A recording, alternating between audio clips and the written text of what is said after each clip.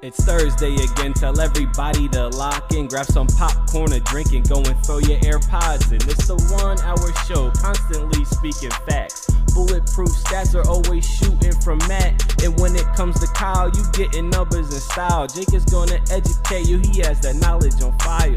Players, step your game up, don't be sluggish or lazy. Or Jimmy J might hit you with a shaky baby. Catch him on YouTube or any podcast platform. Breaking all the news down like Shaq does the backboards. No hot takes, this is where the hottest debate's at. Now kick your feet up, cause it's time for straight facts.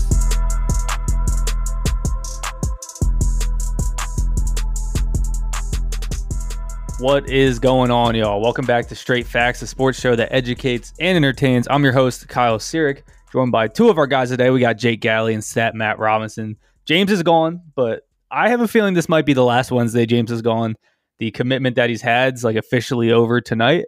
So, and he's going to be on the YouTube on Friday, so make sure to check that out too. We'll get the James content in, and he'll be back with us next week. But we're going to work with the crew we got.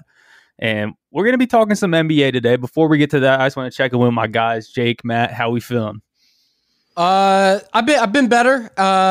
There's a reason that we're at home, and we'll keep that between us. But yeah, I mean, it's been a day. It's been a day. A little bit of running around, but I'm glad we're here. Glad we're talking to the Straight Facts listeners. Matt? Yeah, but I'm focusing my positive energy because the Sixers are really, really good. All right. Well, we're going to get into some Sixers a little bit later, but we're going to start off with, I like this segment. I think it was James that brought this up. I like this segment. It's going to be what no one's talking about in the NBA, but probably should be. Some things are going under the radar now as we're getting towards, that home stretch of the season and into the playoffs, and they might pop up on us real quick, right? We got some good teams to talk about that's kind of flying under the radar with all the recent NBA news. So we're going to start with one of those teams. And that team actually happens to be the number one seed in the East. And no one's really talking about it. The Miami Heat are the number one seed in the East. Not only that, but they're showing dominance in the East. They're 7-3 on the season against the teams that are 2-3-4 in the East. That's the Sixers, Bucks, and Bulls. So educate the listeners. Educate them on the Miami Heat, because this team is legit. And we seem to forget they were in the finals 2 years ago and pretty much have the same exact team, except maybe slightly better. So what do we got to talk about the Heat? Well, I think first and foremost, I think I brought it up on the show earlier in the year. I mean, like, ultimate under the radar team, maybe even on par with the Bucks of last year, where, they have this dominant play. They have a guy playing at a really high level, which for this Miami Heat team is Jimmy Butler this year. 21.4 points per game, 6.2 rebounds, 5.7 assists. He took a little bit of a dip, but granted, he's been playing with not the usual cast. And that's what's been so impressive. As you read off, like without Bam Adebayo, they're 17-8 this year. Without Jimmy Butler, they're 13-7. Without Hero, 9-3. You keep going down the list, like Lowry, Tucker, winning records with both of those guys out as well. They're a team that doesn't necessarily have one point where, like, we stop this and the rest of their offense falls apart. I think for Philadelphia, for Brooklyn, for Milwaukee, they all kind of have those hubs of, you stop Giannis, you're probably going to be okay. You stop KD, stop Embiid, maybe you think you're going to be all right. There's no easy out with the Miami Heat, and that's what's been so impressive to me. Right, and that's what I want to get on too, because the point I want to make about the Heat, and I was going to make, is that this team's makeup really covers everything, right? They're all different, very different players that can really do everything, right? You have your true point guard in Kyle Lowry. You have your, in a way, do-it-all superstar in Jimmy Butler. Not that he's like the best player in the league, but on all facets of the court, and his, confidence, energy, competitiveness, you can go even the mental stuff. He really can provide anything. You have shooter Duncan Robinson. You kind of have this. I think Bam is kind of like the like maybe not a true center, but kind of the culmination of this new age center, and he's really good at it. A really athletic guy that can bang down low, needs to work on the jump shot a little bit. So I think they really have all the pieces here, and I think that's a good point. That where would you shut down this Heat team? Like, if you had to pick, are you zoning in on a Jimmy Butler, or I mean, are you going to get beaten another way? They're the definition of a team that you can't pinpoint any weakness in them. There's nothing that when you're strategizing in a playoff series coming up, like, ooh, where can we attack here? Where can we attack there? Where can we attack there? And that's why they're such a good team this regular season. And that's why they're going to end up with the 1 seed, because they're just, if anyone has an off night or is injured, as evidenced by the records that we just read out, they have other players who pull up the slack. Everyone on the team, you can basically trust to score when it matters. Everyone on the team can rebound. They have 7 players that average at least 4 rebounds, which is really high. Just, you can't take a break, because it's that Jimmy Butler mentality that he's instilled in the team of play every possession 100%. And the only thing that can beat them is superstars, which will be the test they all have in the playoffs. But as a regular season team, they're fantastic. Yeah, to answer your question, Kyle, about how I would go about stopping them, I think you have to shut down, if we're talking about focal points and maybe where the first domino goes to fall, you have to shut down the shooters coming off screen or off motion, into the corner. Harrow, Robinson. That's really, in terms of where their bread is buttered. You look at 3-point attempts, they're 14th. 3-pointers made per game, they're 7th, which makes them first in terms of 3-point percentage for a team. And then, as Matt mentioned, on the defensive end, they're a heck of a rebounding team, number 1 rebounding team in the NBA. They don't turn over the ball much, they don't foul much, and they are first in field goals attempted against. So they're really holding teams to a few shot attempts per possession.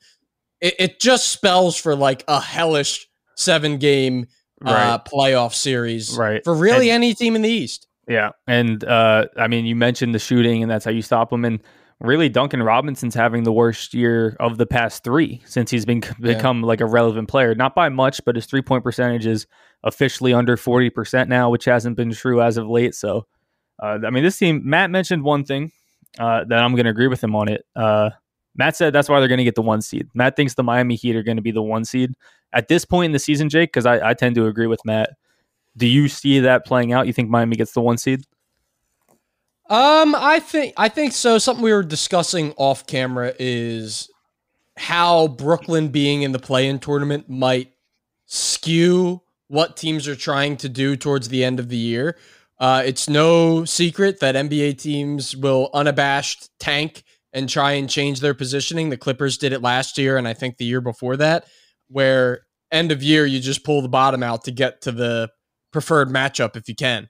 And with the Nets potentially being the 7 or 8 seed, if you're the 1 or 2 seed, you have to either face them in the first or second round. So assuming that they win and, go on through. So I do think that they probably are the best regular season team. Over 7 games, I think in the playoffs, superstar talent wins out. That's why I would pick the Bucks or Philly or maybe even Brooklyn before them. I don't know about Brooklyn anymore, but those other two teams for sure.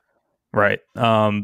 And I kind of think what we saw from the Sixers sitting Harden in the Heat game, I know it was a back-to-back, but not conceding the 1 seed, but maybe accepting the fact if the Heat do get the 1 seed, that's fine.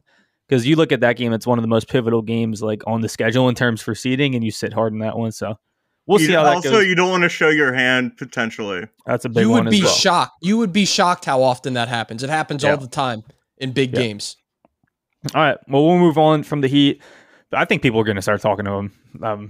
Just coming into the playoffs. The Heat are going to start getting that attention. We're going to move to another one, and this is a team that is talked about, but maybe the stats really haven't been too much. And this is the fact that the Nets are 9th in the Eastern Conference.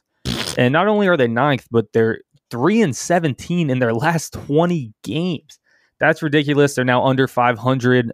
Good stat in here that no team in NBA history has ever won the finals after having an under 500 record through 60 games. So obviously Ben Simmons coming back. We just saw Kyrie go for 50 last night, I think, against the Hornets. So let me actually scratch that. They're 4-17 in the last 21 because I don't think that includes last night game. Still horrible. So do we see it turning around for the next? I think obviously it will, but can you come back from how poorly they've played just by adding Ben Simmons? Just by adding Ben Simmons. It's by adding Kevin Durant. because when Right. they were the 1 seed in the East at 22-9 when Durant went out, and then they collapsed. They were the worst team in the NBA during those 20 games where he didn't come back, and now he's back. So They still lost the first two without him, though. So I mean, there's still struggles here in Brooklyn. Yeah, they're not a perfect team, but Right. for me, I really hope that we don't have to play them in the first round. That's Right. the way I'm viewing it. I don't want to like. I'm more rooting to get. I'm rooting for Brooklyn to get the 9th or 10th spot in the East, because then they can't get anything higher than the 8th seed. So that's where my main rooting interest is, because Kevin Durant is just he's so good. Yeah. And we remembered how great he was last year in the playoffs. We remembered how great he was the first 30 games of the season, and then he was hurt, and everyone, the Nets doom and gloom. And then they did the trade, and it was like, and then they lost more because Durant and Simmons weren't playing. They're such a good team on paper, and Durant's proven with playoff moments that he can just will them. So I wouldn't pick them to get out of the East, but anyone who'd be surprised that to happen is fooling themselves. Right. Everyone wants to go, the Heat, or excuse me, the Nets. 9th seed in the East. They stink. They added Ben Simmons. I don't want to play in first round. I don't want him on my side of the bracket. Like, and I'm guilty of this. Like, look, in my opinion, you add the biggest loser in NBA history. You want to talk about losing culture. You add that guy to your team, and now you're going to force him to be shoehorned into a lineup to try and acclimate himself when in the most, like he could, realistically, he could be playing with a full strength lineup single digit amount of times before you are playing playoff games. Like, for the Nets. So that's like, I don't care who you are. That's a tough task for any three superstars you're sticking together. And obviously, I don't know if we want to stick superstar in Ben's name. He's a great player. But like, even if he does fit their team well, it still takes some time, and you're going up against teams in the play-in tournament that, depending on where you're at, it could be one game. It could be, if like Matt said, you're a 9 or 10 seed and you come out flat, it may not go well for Brooklyn. So yeah, I want to hit on something you just said too. Even if it's a good fit, right? Because yes, this does look on paper a good fit for the Brooklyn Nets, but on what team? Like, would Ben Simmons not be a good fit on paper, right? One of the best defenders in the league and a playmaking passer. Any team in the league can use that.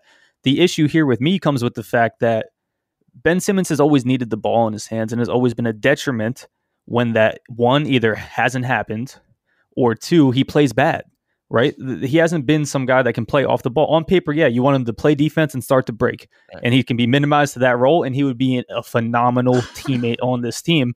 I'm not sure that's exactly the role he's going to play, because that isn't the role he's ever played in his career. So I think that's interesting to look when he does come back, because on paper, great fit, sure.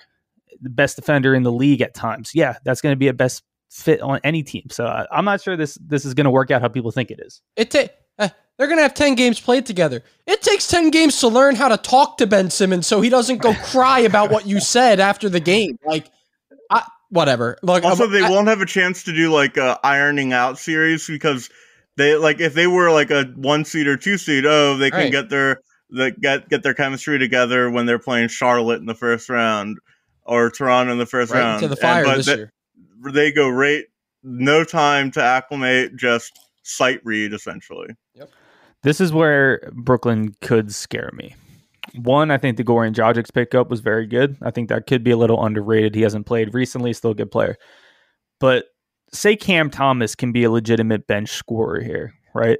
Because this is what it is with these top-heavy teams. Oftentimes, they lack the help needed. And this is, without a doubt, maybe the most top-heavy team in the league besides the Lakers right now. Say Cam Thomas gets confidence in the playoffs, start playing well, right? Say Goran Dragic is a great bench piece and, has a playoffs, not like the one he had on Miami that year, they made the finals, but a good, competent playoff. If this team starts to get more depth and, more well-rounded, then I think the Nets can seriously like be a problem. But as of right now, I'm going to stick with you. Was it you that said it, Jake, that you wouldn't pick them to come out of the East right now? Or I think that was Matt. No, I wouldn't. I wouldn't either. Yeah, so I'm going to stick with that now, but it could get dangerous. Well, yeah, it definitely could. And the only thing I'll say, I like Cam Thomas a lot. If you're relying on Cam Thomas in a playoff series, it's a lot like the 76ers last year relying on Maxey in a playoff series well, I mean, not in a huge role, but even if it's in like a, 18 minutes, right, 16 minutes type spot where we need you to get 8 points in that time frame, that's still a big role in the playoffs. Exactly. But at the same time, this team is already built to win playoff games. I'm saying where this can get scary, but we'll move on to the next thing no one's really talked about, and that's the Clippers. The Clippers are getting a little hot. I know they've been sticking in the bottom of the Western Conference, but you have to remember, no Paul George, no Kawhi. Obviously, Kawhi's probably not going to play this season. I mean, that's pretty. I don't think he is, to be honest. We've seen him he shut down the playoffs last year, and I don't know how serious that injury was, but he shut that down. Like, he's like, I'm not playing. I'm done. And they were in the Western Conference semifinals at that point, right? And made the Western Conference finals. So I'd be surprised there, but Paul George might come back. Reggie Jackson's playing really well.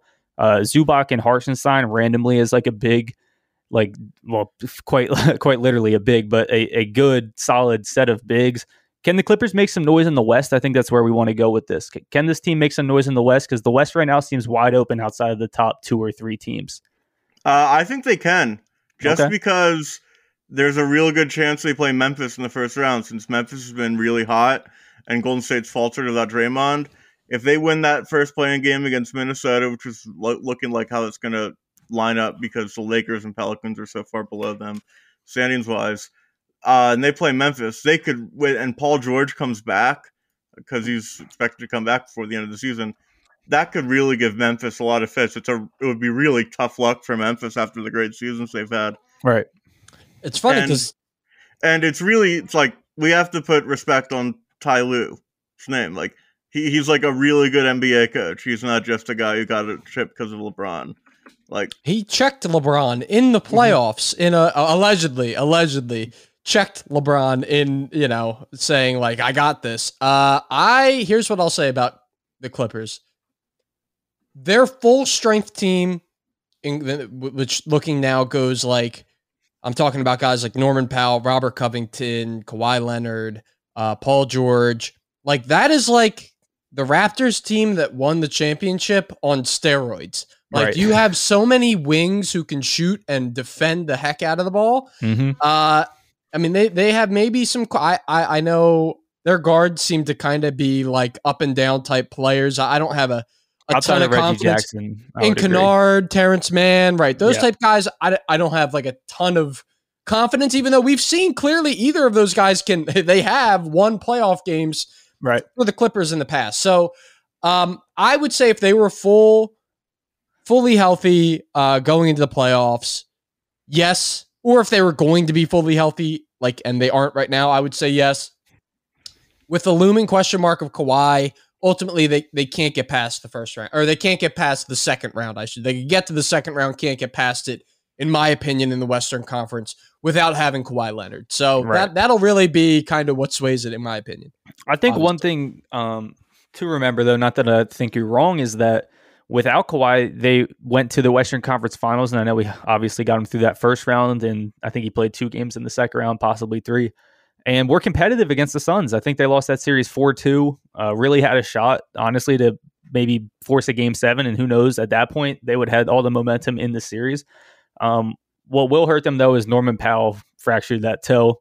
Norman Powell, for people who aren't paying attention, was having a great season in Portland and then gets traded. And I think 3 games averaged 21 for the Clippers, like very underrated piece that could have fit with Paul George. He's out indefinitely, so maybe you are right going towards the playoffs here. But I think they could really surprise some teams, right?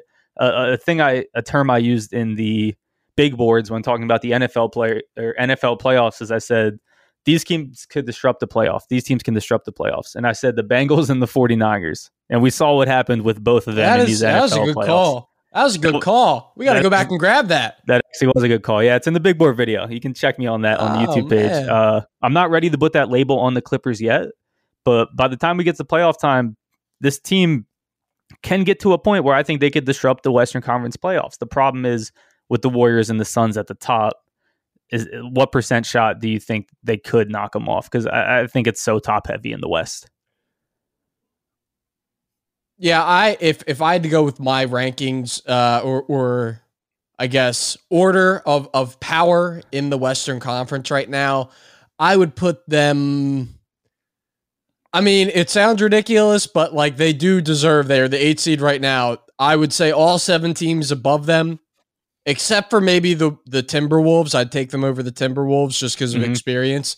But the Nuggets, Mavericks, Jazz, Warriors, Grizzlies, and Suns, I would favor over them. In a 7-game series, they could probably beat all but like 1 or 2 of those teams. So hey, don't let the Clippers face the Mavs again. Right. I mean, yeah, right. Like dominated them in Mavericks the don't want to playoffs. see that. Right. Mavericks don't want to see that. No. Right. All right, Matt, anything on the Clippers? You ready to move on? I just think, like Jake was saying, even with Paul George coming back, they wouldn't have the best player in any of a series against anyone above Minnesota, because Jokic is better. I'd take Donovan Mitchell. I'd take Chris Paul. I'd take Curry. I'd take John Morant at this point. So I think they could scare Memphis, but as making like an actual run, I don't think that's possible at all, unless Kawhi miraculously comes back. All right, so we're going to move to the last thing people aren't talking about. I'm going to change it a bit here from what we have in the script, and that's just going to be that the Boston Celtics are legitimate in the Eastern Conference. And I'm not talking about just a good team. I think they're legitimate contenders, and people are starting to wake up to this. But you couldn't say this a month and a half ago. I mean, this team's 16-4 in their last 20 games. Tatum just dropped a 54 piece, right? We talked about how the Derek White trade might impact them. We talked about these other auxiliary pieces, but I think they've come back together, and I would label them as legit Eastern Conference contenders and a team to be scared of. Do you guys, is that your kind of synopsis to that? Absolutely. Yeah. I think the way the bracket's going to break down for them could be very favorable to them. If they stay the 4-5 and Chicago's there, I think they beat Chicago in the first round. And then I think they match up decently against Miami. That's not a horrible matchup. I'd still favor Miami, but they've got a shot. And that could be Brooklyn also, depending on how everything. And too early to tell. Yeah, too early to tell. But they lead the East in point differential, which just shows that they were underperforming for so long, their record. And with point differential, usually it eventually evens itself out, and it has. And you also have to factor in that they were learning how to play with a new coach this year with Ime Udoka. And that has some growing pains along with it. And it really looks like they sorted them out. Yeah, I think you have to take them seriously, and that's not something that I would have said in the beginning of the year. They are third in 3-point percentage allowed, first in 2-point percentage allowed, first all-around field goal percentage allowed. As you said, number 1 defense right now in the NBA. They have a lot of guys who can play. Robert Williams is taking a step forward. He's been a phenomenal. Lord. Yeah, he is like a new age. You remember when like Clint Capella was on Houston and just like blowing up the PER numbers? Like, yeah, but I want to talk about the difference, because usually DeAndre Jordan did the same thing with the Clippers. Usually it's because they have an elite guard feeding them the ball in these situations. And the Celtics don't have that. They don't have a Hall of Fame level guard feeding them the ball. They have 2 border. I'm not going to call. You can't call Brown or Tatum Hall of Fame yet. I mean, maybe. No, but they're not passers. Calm down. No, I know, but they got Peyton Pritchard. No, they don't. They don't have a true guard, and Derek White is definitely a big leap in that. It's probably the first iteration of a guard who is good on this team that doesn't need the ball in their hands and isn't a scorer. You look at what they tried to do with IT, what they tried to do with Kyrie, what they tried to do with Kemba Walker.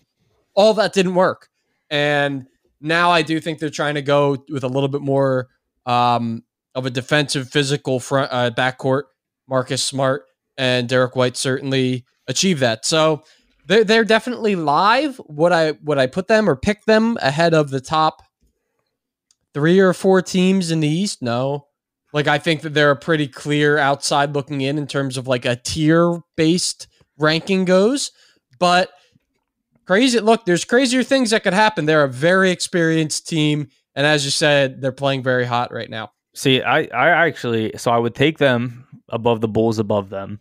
And I think the Celtics are one of those teams that matches up well, just the way they play basketball. They good size, good athleticism. I think they're really fine against any team. I would argue that a series against the Bucks would be close. I would argue a series against the Sixers would be close, and the Heat would be close. Like I think this team's right up there with those top teams. Well, look, you can get to eye level with any team when you play hard defensively. Right. And, you know, I'm not going to come in and say, hey, Giannis would. They don't have anyone to stop Giannis. They don't have anyone to stop Joel, because it truly is a team effort. And, yeah, they play. I think they'll end up running into the same old thing that we always see with Boston, where there's just not enough cohesion between Brown and Tatum in the end. But it'll be really interesting to watch play out. I'm glad that there's another kind of leg in this Eastern Conference. I think it's telling that Tatum had to score 54 for them to beat Brooklyn. Like, that's not going to happen all the time. See, I'm not putting too much stock in the regular season games. So, I think I think that was KD's back, national television. I'm going to show you how good I am. And then Tatum kind of stole the spotlight. And I think Durant put up like a high effort performance, and Tatum I just think that it's not feasible long term for like in a long drawn out series that Tatum can continue to be that good. See, I see that's actually where I win the O with the Celtics. I think we've been seeing Jason Tatum now gain this playoff experience over the years. He's been there every single year. He's played now 50 career playoff games. And last year was the first round bounce, but they had to play Brooklyn in the first round. And in that series, Tatum gave him a 50 ball and a 40 ball. I mean, I think Tatum now has gained this experience with this team, and it's been around the same guys. He feels comfortable there to where a spot in the playoffs. I think this is the year we might see Tatum take that next step. I've been really impressed with him these past couple years, from sweeping the Sixers in the bubble to last year, even losing to Brooklyn, but Brooklyn was the super team last year that everyone thought was coming out of the East. They were 500 last year, the Celtics. Right, but I'm talking playoffs. Epic failure. But I'm talking, but this year they're going to be above 500, and they're going to be a playoff team. I think this is the year it might come together for the Celtics, and that doesn't mean championship for them, but this is one team I'm pretty high on. And shout out to James, by the way, who pointed this out like 4 months ago. Here's my issue with that and Jason Tatum taking the step forward, because he is a star in the league right now. I think no one would argue Jason Tatum is a star. Right.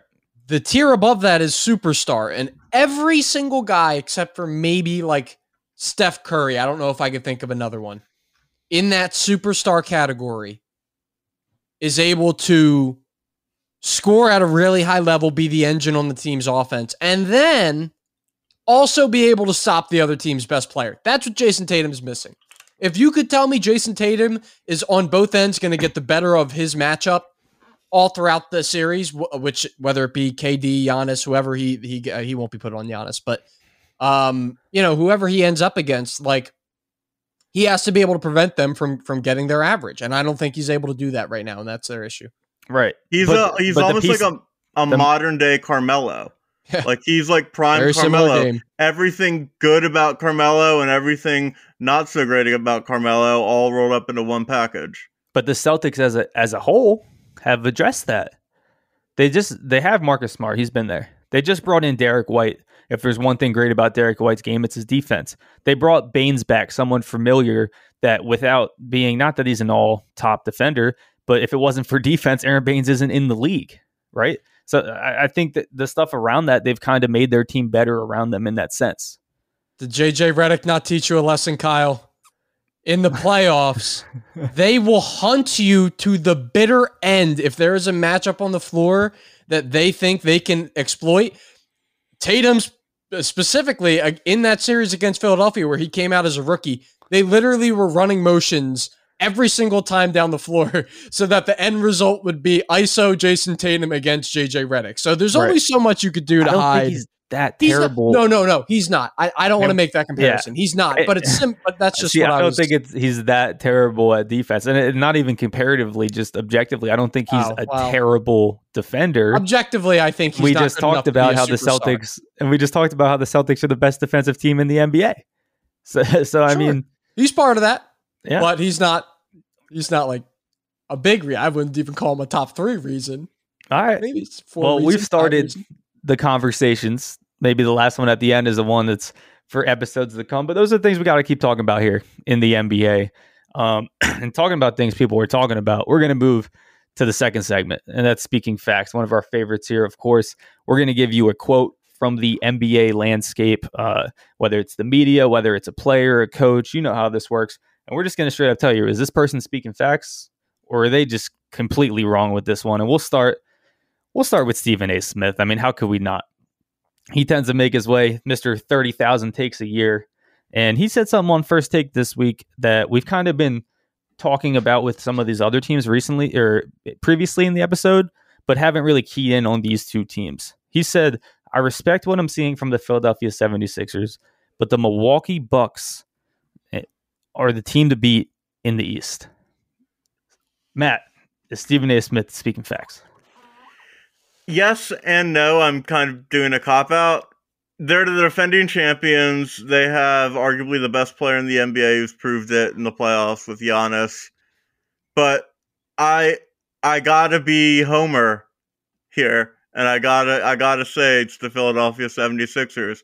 The Sixers offense with Embiid and Harden is unguardable in every, and I know it's been 5 games, but they've shared the court for 262 possessions, and they're in the 100th percentile in points per 100 possessions, 100th percentile effective field goal percentage, and 100th percentile in free throw rate. That's pretty good.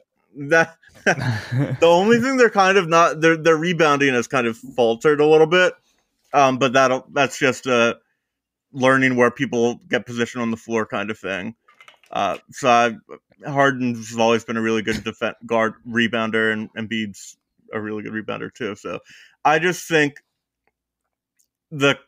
it's such a perfect meld of Hall of Fame talent, and no other duo in the East or the NBA has something that's that perfect of a fit. And I think that makes Philadelphia the team to beat in the East and in the NBA. Yeah.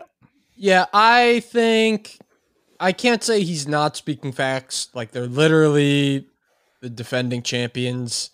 For that reason, I don't think it's that big of a take. For all the reasons Matt said, I think you could make the case the Sixers are the most dangerous team to go up against if you are. And maybe that's counterintuitive, but I don't know if that makes them the team to beat. The way I view it is because Milwaukee, they won the championship, they've retained the core of their team, and they're almost exactly the same team. Giannis is the same guy. Nothing really has changed. They're coasting a bit, Milwaukee. Now they're probably coasting. So for all those reasons, I think they're probably still the team to beat, but Philly very dangerous. Yeah. Well. And Bobby Portis has taken a step up, which has been refreshing to see. Not just a hit or miss guy now a full rotational piece starting for them now, where he's been a bench guy. I'm going to say Stephen A. Smith is not speaking facts.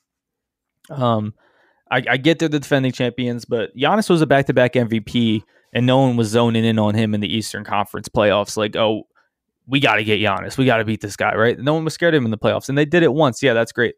The team to beat in the East is still the Miami Heat. They're their number 1 team in the East. I'm sorry. They were in the finals 2 years ago. We talked about them earlier in this episode. They've been the number 1 seed basically all season through injuries. Start playing Gabe Vincent and Yerk Steven and however you say his name. It hasn't mattered.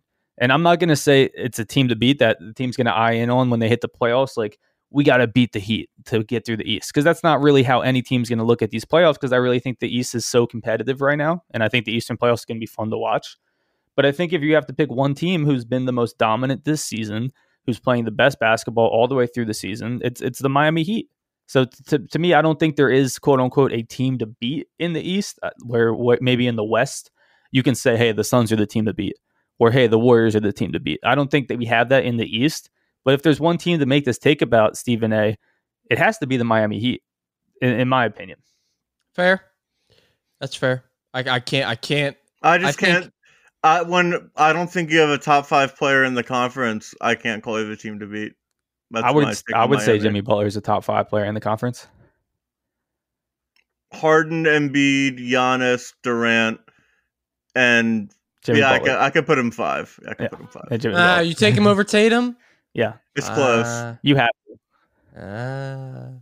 Terry Rozier's in the East, though.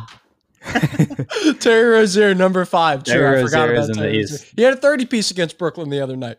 Hey, the 30-piece every night. He's actually on a tear right now, but that's for another episode, man. I hope they make the playoffs. For the second speaking facts point, Jake, you want to take this one? I think you got the IG post up right now. I got into it a little bit with our buddy Max Gordon of Brainiac Hoops. Obviously, a very contentious battle for MVP going on right now between Joel Embiid and Nikola Jokic, both phenomenal players. And maybe there will come a time where on this show we will go in depth about both cases towards the end of the year.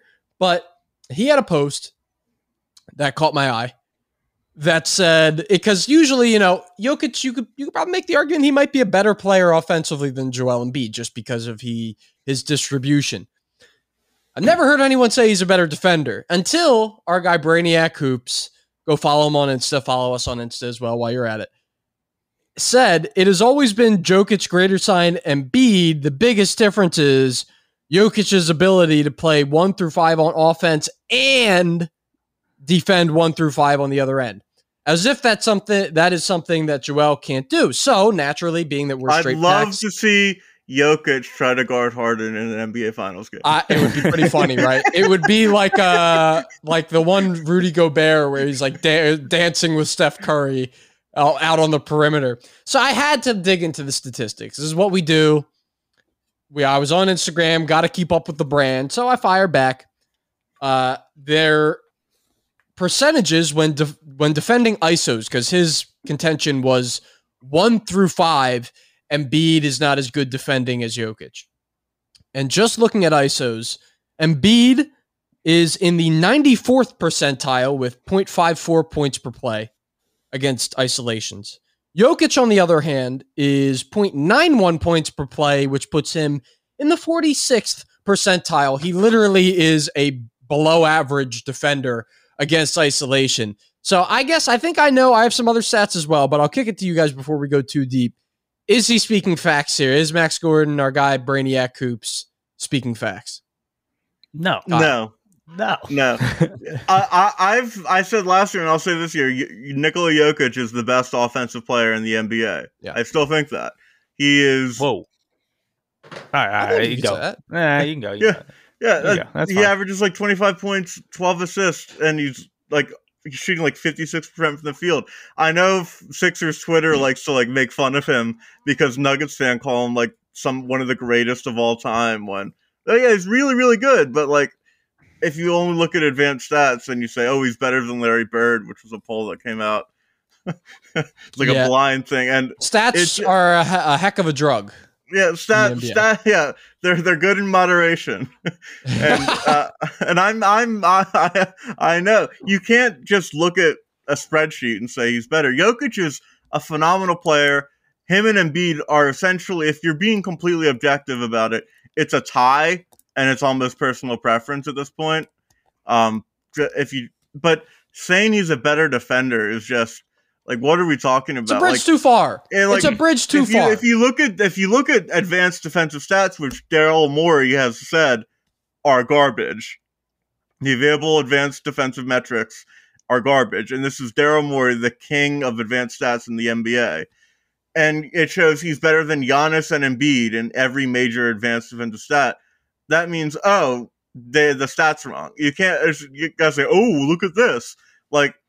Robert Williams is leading the Celtics in win shares. Is he the best player on the Celtics? No. But it's just it's a nice thing to say, oh, wow, he really is a really quality player for them. And people are just going way too far. instead of just viewing it as like, oh, he's improved as a defender, which Jokic has, but he's not better than Joel Embiid. And before you go, Jake, no, he's not speaking facts, Bernie. I'm sorry, Max. You're not speaking facts. Joel Embiid might be the best defensive center in the league. I know we hate on Gobert on this show. If you want to say Gobert, that's completely fine. You completely have a point for that. But if not, I think Joel is a top 3, top 5, no doubt, center defensively in the league. No one regards Nikola Jokic as that. So I think that's wrong. I also think Matt's not speaking facts that Jokic is the best offensive player in the league. It's still Kevin Durant. It's not close to me. We just talk about how stats are like crazy and people want to point out, oh, he's a playmaker. He is a playmaker, but I mean, you can't look at the number of his assists per game when his highest games and assists per game are all losses. He has the Nuggets have a losing record when Jokic has 11 or more assists. I mean, he's a product of everything has to run through him, right? But to the defensive thing, no, he's not speaking facts. Embiid's better. It's what we talked about with Luka. We're like, yeah, get your usage in, dude. You're going to OT, going 44, 10, and 10 with 4 blocks and 3 steals to beat the Pelicans. To beat the Pelicans, you have to go to OT, like, and put up this crazy line. Like, there used to be a day where MVP, your team actually had to be good to win that award. I mean, the Nuggets are okay. They're a playoff team, but they're on the fringe of the play-in. And to go after the defense, as you said, there aren't really a ton of really reliable defensive metrics. I like to look at, I think points per play is actually a really good indicator because you can kind of single out play types and scenarios in which these players are, the result is a direct, I guess, or the result of the play is directly impacted by their skill versus like a defensive rating, which Jokic leads, defensive win shares, Jokic leads. That's all kind of team-based. When you look at their points per play when guarding pick-and-roll ball handlers, Joel is in the 87th percentile, while Jokic is in the 72nd percentile. Again, Embiid pretty market advantage. And the ultimate, this should end the conversation here, statistic. Against post-ups, both being the best, their claim for the best center in the league, Embiid or Jokic, Embiid, points per play against post-ups, 71st percentile. Nikola Jokic against post-ups is in the 23rd percentile in the NBA. I don't have it up in front of me right now. I would bet you that would probably be like last on his team in terms of like points per play against post-ups. Scoring frequency when he's posted up of 56%. Don't ever mention Jokic's name next to Embiid when we're talking defense ever again. That's all I have to say. As a center, you didn't mention, but as a center, Max Gordon's point was 1 through 5. He ain't even a better at his own position, right? Guarding. So, all right, we'll move on. That's all we have for Speaking Facts. Kept it quick, but that was fun. Last thing we got to hit on is the NFL. We've seen, I know it's the offseason. We've seen some trades.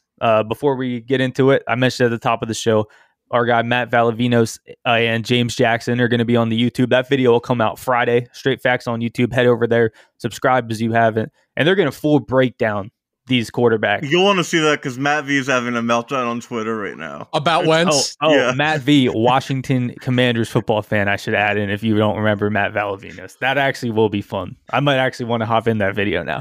But they're going to give us a full breakdown of all the quarterback moves. I want some quick reactions out of you two here. So we'll start with the first one. That was Russell Wilson to the Denver Broncos, the full trade. Russell Wilson in the 4th round pick to the Seahawks for 2 first-round picks, 2 second-round picks, a 5th-round pick, Drew Lock, Noah Fant, and Shelby Harris. Jake, quick reaction. What are we looking at here in the Seahawks-Broncos trade? I would say we're looking at a solid 10 to 25 years grand larceny. This is a big-time haul for the Broncos. This is a win for the Broncos. This is like a smash home run win for the Broncos because we've talked about really for the past 2 years, their offense, you can read off the weapons just in the receiving core. Sutton, Judy, Tim Patrick, very slept on. KJ Hamler can make some noise out of the slot. You have Javonte Williams, Melvin Gordon, obviously probably not coming back to the team, but you can't rule him out. And now you add in Russell Wilson into the perfect, like the offenses where he dominated in Seattle. he was able to rely on the run, and then when you accounted for the run, punished you through the air with play action, going deep. He's got a ton of guys to do that now, and they really, like, realistically, 2 first, 2 second, okay, that's like, that has some weight to it, but like, Drew Lock, Shelby Harris, Noah Fant's a good player, young player, but like, those guys are replaceable. There's only a couple Russell Wilsons running around in the league, and I think the Broncos did very well to snag him. Before you go, Matt, I'm actually opposite of you here, Jake. And I'm not anti-Broncos. I get why they did it. I think bringing Russell West, or they think they're a winner, think they're a contender. I tend to believe that too. I was even high on them this year. I think the Broncos did, make a good deal. They got Russell Wilson. That makes complete sense with the points you made. Not to mention their defense was 3rd in the league last year in points against them. But I think the Seahawks got back a franchise-changing hole. They made the decision. It's time to rebuild.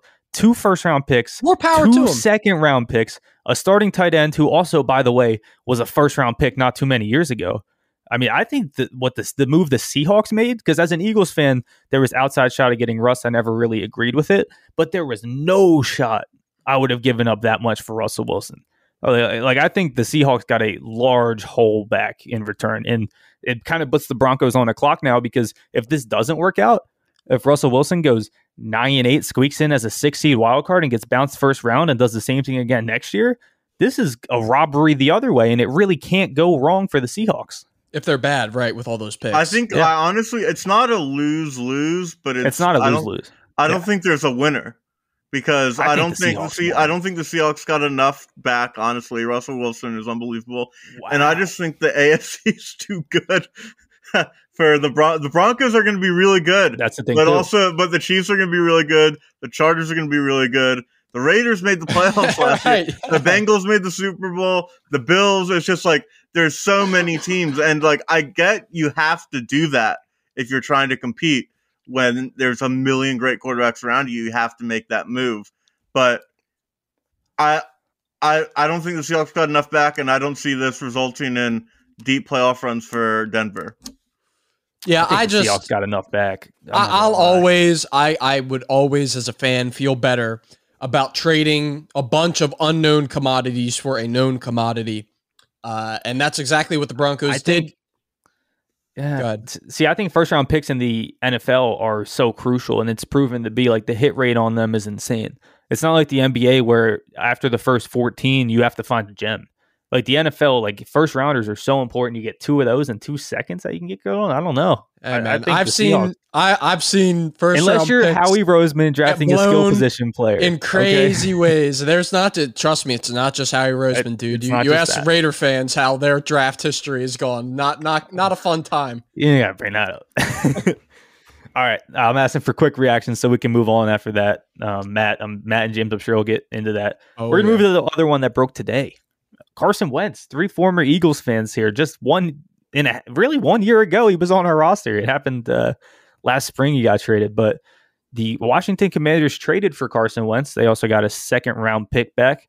The Colts also got a 2nd-round pick back. Just a little bit of pick swap there. I think they're off like 5 picks and 2 third-round picks. 1 can become a 2nd-rounder if Carson Wentz plays 70% of snaps. So, I mean, you have to assume now, obviously, Carson Wentz is the quarterback of Washington now. I mean, I guess. You listen to Washington fans, and they just want somewhat of a competent quarterback. 1, did they even get that? And 2, does this work? I don't know. They got a competent quarterback. Yeah, they got a wacky competent quarterback, but they got a competent quarterback. Wentz is okay. People look at like the end of just the Jaguars game and act like he played like that the whole season. He's clearly he's a best quarterback they've had since Kirk Cousins. Might be better than Kirk Cousins. It's iffy. Quite the bar being set there. I know, but they got better. The contract's rough. The Colts, it seemed like that situation really deteriorated, and I don't know what the Colts do. Do they get Jimmy G now? Washington got a little better, and I don't think it's a big risk for them either. So I actually don't hate it from a Washington point of view. I don't hate the Colts, it either. This is just trying to get as much out of a failed idea as possible. You guys know who won this trade, though, right? Eagles? The Eagles. We got a first and a third back, and they just traded 2/3 for him. And we get to play against Carson Wentz twice a year. It's a gift that keeps on giving. Really quick on Wentz. I think you would have gotten the same production out of Ryan Fitzpatrick. I don't know if he's done. I know he had the hip thing. There's no reason Ryan Fitzpatrick can't give you a 9-win season. He could do it. I think there's more upside with Carson Wentz, though, just thinking of past. There's still question marks on who is he, who can he become. I mean, he's shown flashes even going like last season, and that was a run-heavy team. Like with more opportunities to be had, I could see Wentz having a not breakout year, but a certain uptick in production that he's had. I mean, you guys know I have the list. Can he win it or can't he win it? He's not on it. He's not on the list of can win it. Carson Wentz is not. So, which is fair. I don't think they gave up a ton for him. I just wonder kind of what the Colts are going to do, but I'm sure they have a plan. So good. Yeah, I agree with that. All right. So that was our quick recap of the NFL trades. We didn't want to go too deep in here because we know James and Matt V got us covered. Again, that video is out Friday on the Straight Facts YouTube channel. Make sure you check that one out. We're going to get into real quick winners and losers here because we got to bring one thing up. Quick loser, Calvin Ridley. That was an interesting headline. You don't see that much. Obviously, Calvin Ridley got caught gambling, I guess, back in November, just officially got sanctioned out for a season. The entire season, Calvin Ridley be out. Of course, he had a mental health thing that took him out before that even happened. So this is a rough one. I just want a reaction here to the Calvin Ridley news. Well, obviously, I'm in the betting space working for BetQL. Like the really volatile thing is, so obviously you're not going to challenge the mental health diagnosis or him saying, I need time. Not going to. However, it is interesting that the bets that he placed, from what I read, were on the Falcons to perform poorly, be under 500. Was what I saw that he bet on, which goes that's rigging. Like that is similar to what happened with the Black Sox in the World Series. Like that is like I would say like worst case scenario in terms of the betting industry, how they want to be viewed. This is not a good thing. Especially with the NFL's openness. And that's how they actually found out about him doing it, is through one of the betting partners that's partnered with the NFL, pass along this information. So I don't think he made his case any better by going out and tweeting like it was only $1,500. It wasn't that much. Like, dude, why can't just stay off Twitter? Yeah, and you'll end up somewhere. I do want to check people real quick, Matt. I do want to check people though, because you did mention the Black Sox. People tend to go to extremes in this day and age. Calvin Ridley putting $1,500 on a like parlay, gamble, whatever. And when, first of all, gambling is just pushed to the absolute max right now. Turn on any TV channel, you see it. It's not even close to the equivalent of shoeless Joe Jackson and the Black Sox in 1919. Like, I want to push back on people going to the extremes here. Not that you were making that like full comparison, but like the public reaction on Twitter is just a little too much. It's something that you need to have a full hard line, no tolerance, at least a season suspension policy anytime that happens, just to protect the game from becoming something like, honestly, like boxing, where there's rigged fights all the time. Right. Yeah. That's just where the interest is. Obviously, insider information, all that. I do want to say though, if they only gave him a 6-game suspension, does that change anything? I think it could have been 6. I think you have to be pretty harsh with like, this is a zero tolerance. You think you need to hold to that standard? Because you're right. And by the way, I want to fact check myself. I looked it up. It's not confirmed that he bet on Falcon win total unders. It said 3 parlays. I don't know what the contents of those parlays were, I think, but in my opinion, that is kind of like a slippery slope where you don't drop the hammer on this guy, and then maybe you do have a player. You know, if you get a player like maybe not as high profile as Nick Foles, but you come in a playoff game and you're in a big position and you're making less than $1 million per year, and I could fade my team and put my year's salary on it and make myself good for life. You know, that's a scenario that if you're the NFL, you kind of open yourself up to if you don't put the hammer down on Ridley.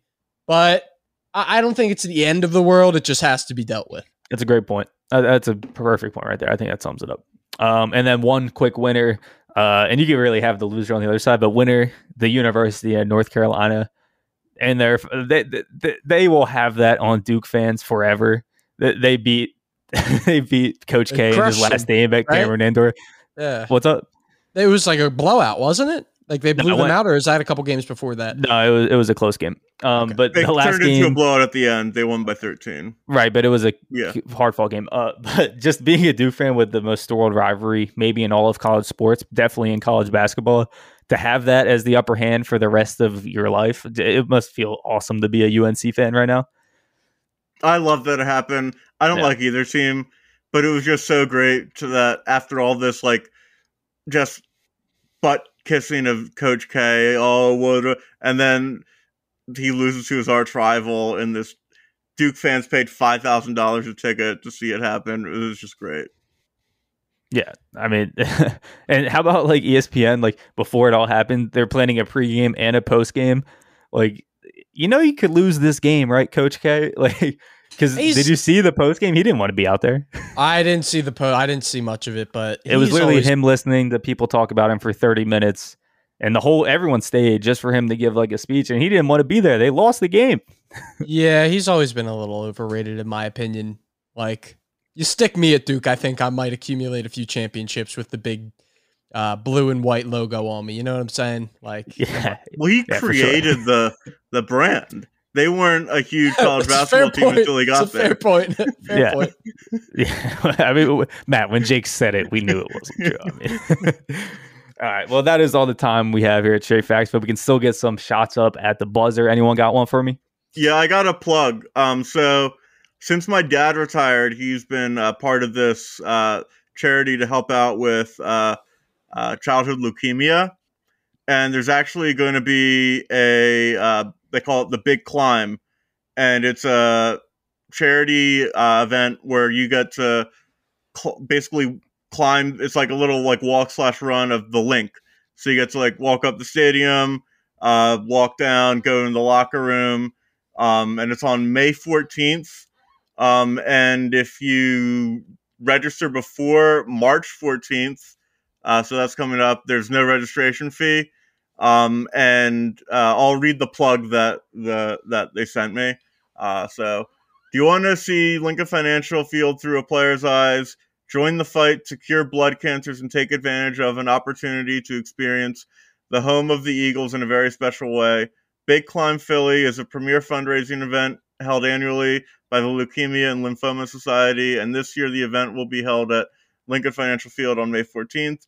Climb the stadium stairs, run through the player tunnels, and the field while raising critical funds for life-saving research and patient care.